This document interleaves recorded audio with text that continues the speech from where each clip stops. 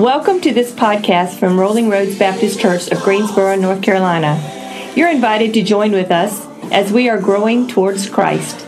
The following is a message from a recent Sunday morning worship service.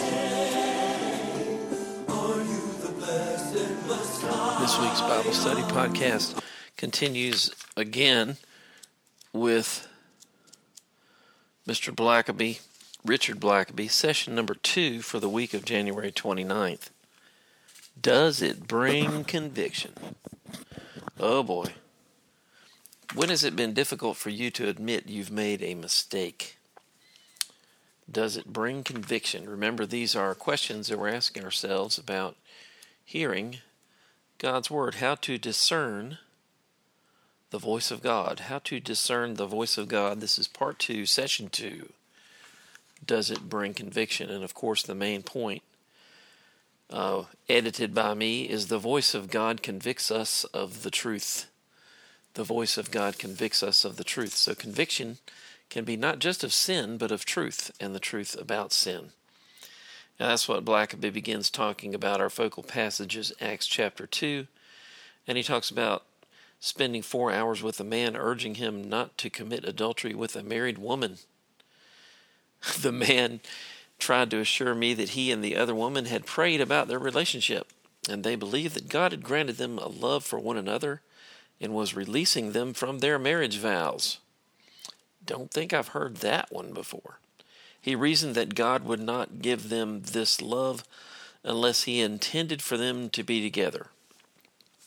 So, obviously there's a little bit of a problem there because of it being a violation of God's commands in Scripture. And Blackaby insightfully points out this sentence: the Holy Spirit was obviously convicting the man that he was talking to, for he went to great lengths to justify his sinful behavior. Think about that. He went to great lengths to justify his sinful behavior. And he says only later, after consequences of sin, consequences of all of it, carnage he calls it, did the man acknowledge God's conviction. God had warned him of what he was doing, but he had refused to listen. Wow, what an example. So a primary way God speaks is by convicting us of our sin. He loves us too much to allow us to rush headlong into sin without calling us to repent and return to Him. So that should be a big encouragement to sinners in the hands of an angry God, that God won't leave us there. He calls us to repent, and He gives us hope and an assurance of a way out of the penalty of sin. So our first verses are Acts chapter 2, verses 32 through 36. God has raised this Jesus. We are all witnesses of this. Therefore, since he has been exalted to the right hand of God and has received from the Father the promised Holy Spirit, he has poured out what you both see and hear. For it was not David who ascended to the heavens, but he himself says, "The Lord declared to my Lord, sit at my right hand until I make your enemies your footstool." Therefore, let all the house of Israel know with certainty that God has made this Jesus, whom you crucified, both Lord and Messiah. This is part of Peter's sermon in Acts chapter 2. Blackaby writes that people needlessly get bogged down trying to figure out what God's will is for every little mundane situation. Oh Lord, should we buy this house or that house? Should we use this loan or that loan? Should we wait 3 weeks to see if the interest rates will go up? Obviously, I'm thinking like a realtor now, but God generally speaks to us about His concerns and priorities. He speaks so that we will know what is on His heart, inviting us to join Him in His work. There's experiencing God again. It's about God's concerns. It's about God's priorities. That's what God's Word is about. People these days think too often that God's word is all about them all the time. You know? That that's what God's primary concern is, over making you happy. Well, God's primary concern for people is that they be in a right relationship with Him. And then Blackaby offers the plan of salvation at the front cover of the book. What are you afraid of? If you've ever read this in our quarterlies, it obviously is asking people to be saved, acknowledging that you are a sinner, turn from your sin, and place your faith in Christ. So, this sermon in Acts chapter 2 from Peter is after the Holy Spirit coming upon the 120 followers of Jesus in the upper room. 120 followers. So, Peter preaches to a multitude of people. It could have been from 55 to 180,000 people in Jerusalem during the Feast of the Pentecost. God often speaks through the preaching of His Word. And so here Peter's preaching about the resurrection and the exaltation of Jesus. Too often we think about just the ascension, but we need to think about the purpose and the theology of the ascension. It's the exaltation of Jesus. I know I need to do that better. The gospel hinges on Jesus being raised from the dead, as Paul says in 1 Corinthians 15:17. And this is Peter's talking from personal experience. He saw Jesus, he knew Jesus, and Peter is declaring that God has sent the Holy Spirit, and that is obvious to everyone. Verse 33, because of all the things that had happened in Acts chapter 2 up until that point. The sound of a rushing mighty wind, and people hearing the word of the magnificent works of God in our own tongues. A clear sign that if someone speaks a word that was given to them from God, is that the Holy Spirit affirms the message. So Peter goes to Psalm 110:1 there in verse 34, quoting it, a favorite passage of the early church, indicated that Jesus is the Messiah, the Lord and Savior of all who place their trust in Him.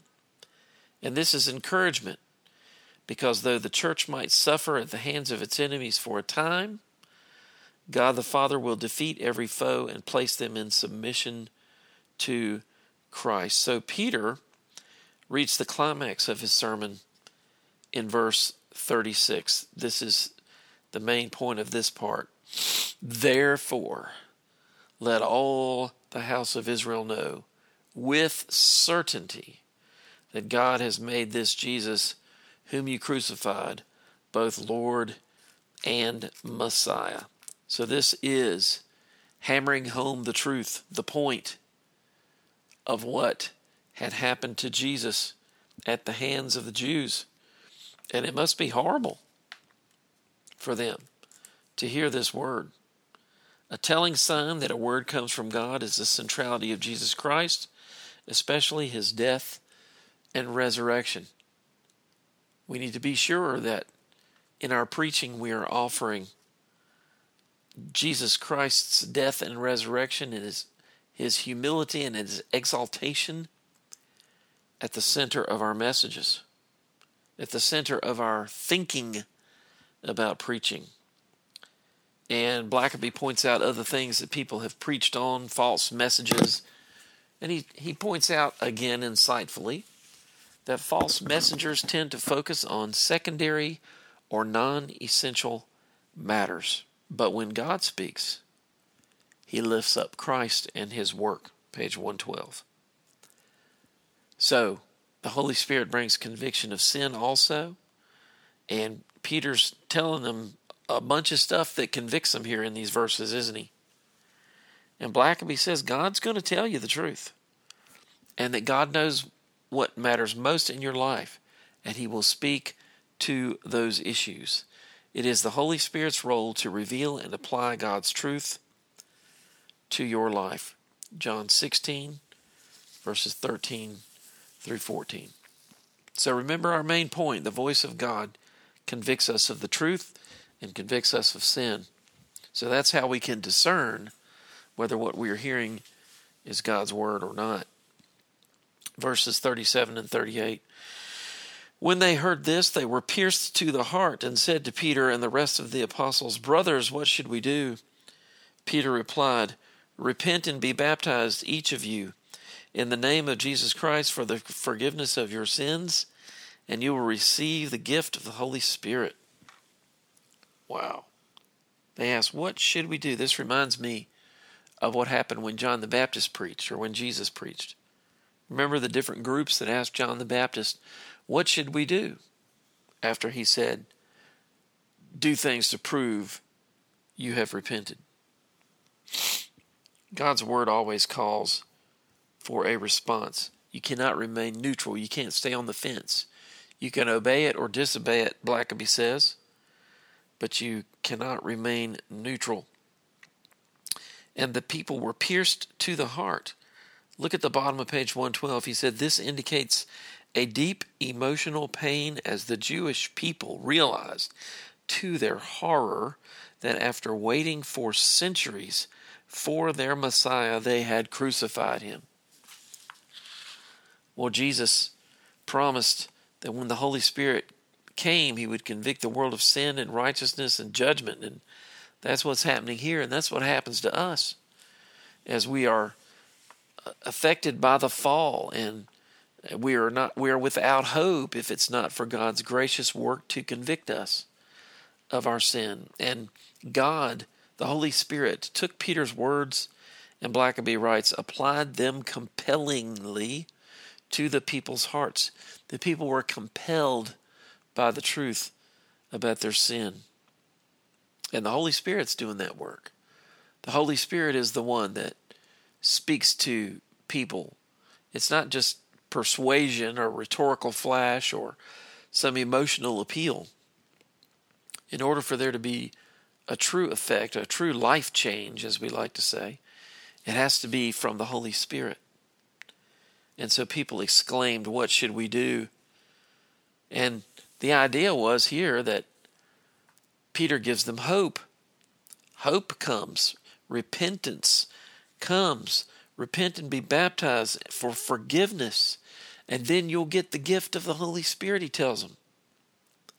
Doesn't matter that they, killed Jesus, crucified him in that way, that God can still forgive them. It's part of God's plan to forgive them. Satan will try to make you feel guilty about sin and will not offer any solutions to find freedom from that guilt. God, on the other hand, will convict you of sin but offer a remedy. A remedy. So would you rather have guilt and shame that this world offers? Because we're going to feel guilty. Or would we rather have repentance and life as we give our sins to Christ? And then he tells them to be baptized. And Blackaby talks a lot about in here about what baptism means, and it's a short little lesson there about baptism and the right thinking about baptism. And he says those who repented received two things: the forgiveness of their sins and the Holy Spirit. Christians often talk about the gifts of the Spirit, but neglect the fact that the Holy Spirit himself is the ultimate gift. When the Holy Spirit enters your life, you have every resource of God at your disposal to enable you to do God's will. So the voice of God convicts us of sin. And don't we want forgiveness? Don't people want forgiveness today? Verses 39 through 41. For the promise is for you and for your children and for all who are far off, as many as the Lord our God will call. Wow. And with many other words, he, Peter, testified and strongly urged them, saying, "Be saved from this corrupt generation." So those who accepted his message were baptized. And that day about 3,000 people were added to them. So, as Peter concluded his sermon, he offered hope and encouragement to his listeners. So once again, how do we discern the Word of God? This is a distinguishing mark of a word from God. Satan will seek to discourage you and lead you to a place of hopelessness. But God desires to save you from your sin and to give you eternal life. God's word brings hope for better days ahead. And so these are encouraging words about God's promise, that God is going to fulfill his promises. And Peter emphasizes God's promise of salvation to the generations to come, to all people who would repent. This is a fulfillment of God's promise through the prophet Joel. And Isaiah 57:19 is mentioned. People who are far away will be saved. And so Peter offers hope that the people could repent of their sin, that they and their children could experience salvation. This is good news indeed. I think today some in the world, a lot of people just kind of just think that's old-timey, or it doesn't apply to today, or, I can't click on Jesus, so he must not be real. Peter is urging people to not fall for that. Peter is urging the people to be saved from this corrupt generation. Being saved is the fundamental need of every person. Don't forget that, people. Being saved is the fundamental need of every person. Think about being saved from drowning, from a dangerous situation, from a medical emergency. Any of you who have been in that situation, Blackaby writes, knows the enormous relief that comes when you have been preserved from harm or death. So Peter understood what he was facing and what they were facing, the peril of living in sin. Remember, he's the one that was sinking in the waves and asked for Jesus to reach out his hand and pull him out of peril. And what happened? So, the voice of God convicted these people of the truth that day in Acts 2. And the result was that 3,000 people accepted the message and were baptized. Now listen to this. I'm on page 116. Jesus had foretold that his disciples would do greater things than he had done. John 14:12. In one sermon, Peter saw more people find salvation and enter the kingdom of God than occurred during Jesus' earthly ministry. This reflects the impact found in a word from God that is delivered in the power of the Holy Spirit. I need to edit this sentence. This is the impact found in a word from God that is delivered in the power of the Holy Spirit. All right. So our focus in this study is to discern the voice of God. Last week's session reminded us to ensure, spelled just like the drink, reminded us to ensure that what we're hearing is in line with God's Word. I don't get it. But let's consider also what the voice is calling us to. So here's the question. Is there a conviction of sin, or is it leading me to a place of hopelessness? ? Am I being pointed to Christ and to his mercy and grace? When God speaks, he always speaks words of truth and grace to bring us ever closer to him. So, again, the main point. The voice of God convicts us of the truth about sin and the truth about our life and the truth about the hope of salvation through Christ. Well, so does it bring conviction? If it's God's Word, it does. If it's God's Word, it brings conviction. It agrees with the Bible. So there's question number 2 of our study. I think we have 6 questions. This is a really good study, and it's worth going back over and looking at. And I didn't want to minimize the part about baptism. They actually have a box, which I can't find. There it is. An article on baptism, page 118 to 121, which is coming up after the lesson, Baptism in the Early Church by Rex D. Butler. And that's quite a sharp photo there. Good gracious. Caught just at the moment of the parting of the waters. So anyway, I hope this podcast has been a blessing to you. Lord willing, I'll see you soon in person at the Rolling Roads Baptist Church. Thank you for listening. Rolling Roads Baptist Church is located at 2800 Van Story Street in Greensboro, North Carolina, near Four Seasons Town Center and Smith High School. You're invited to join with us this Sunday morning at 11 a.m. as we are growing towards Christ. Find us on Facebook and at rollingroads.org.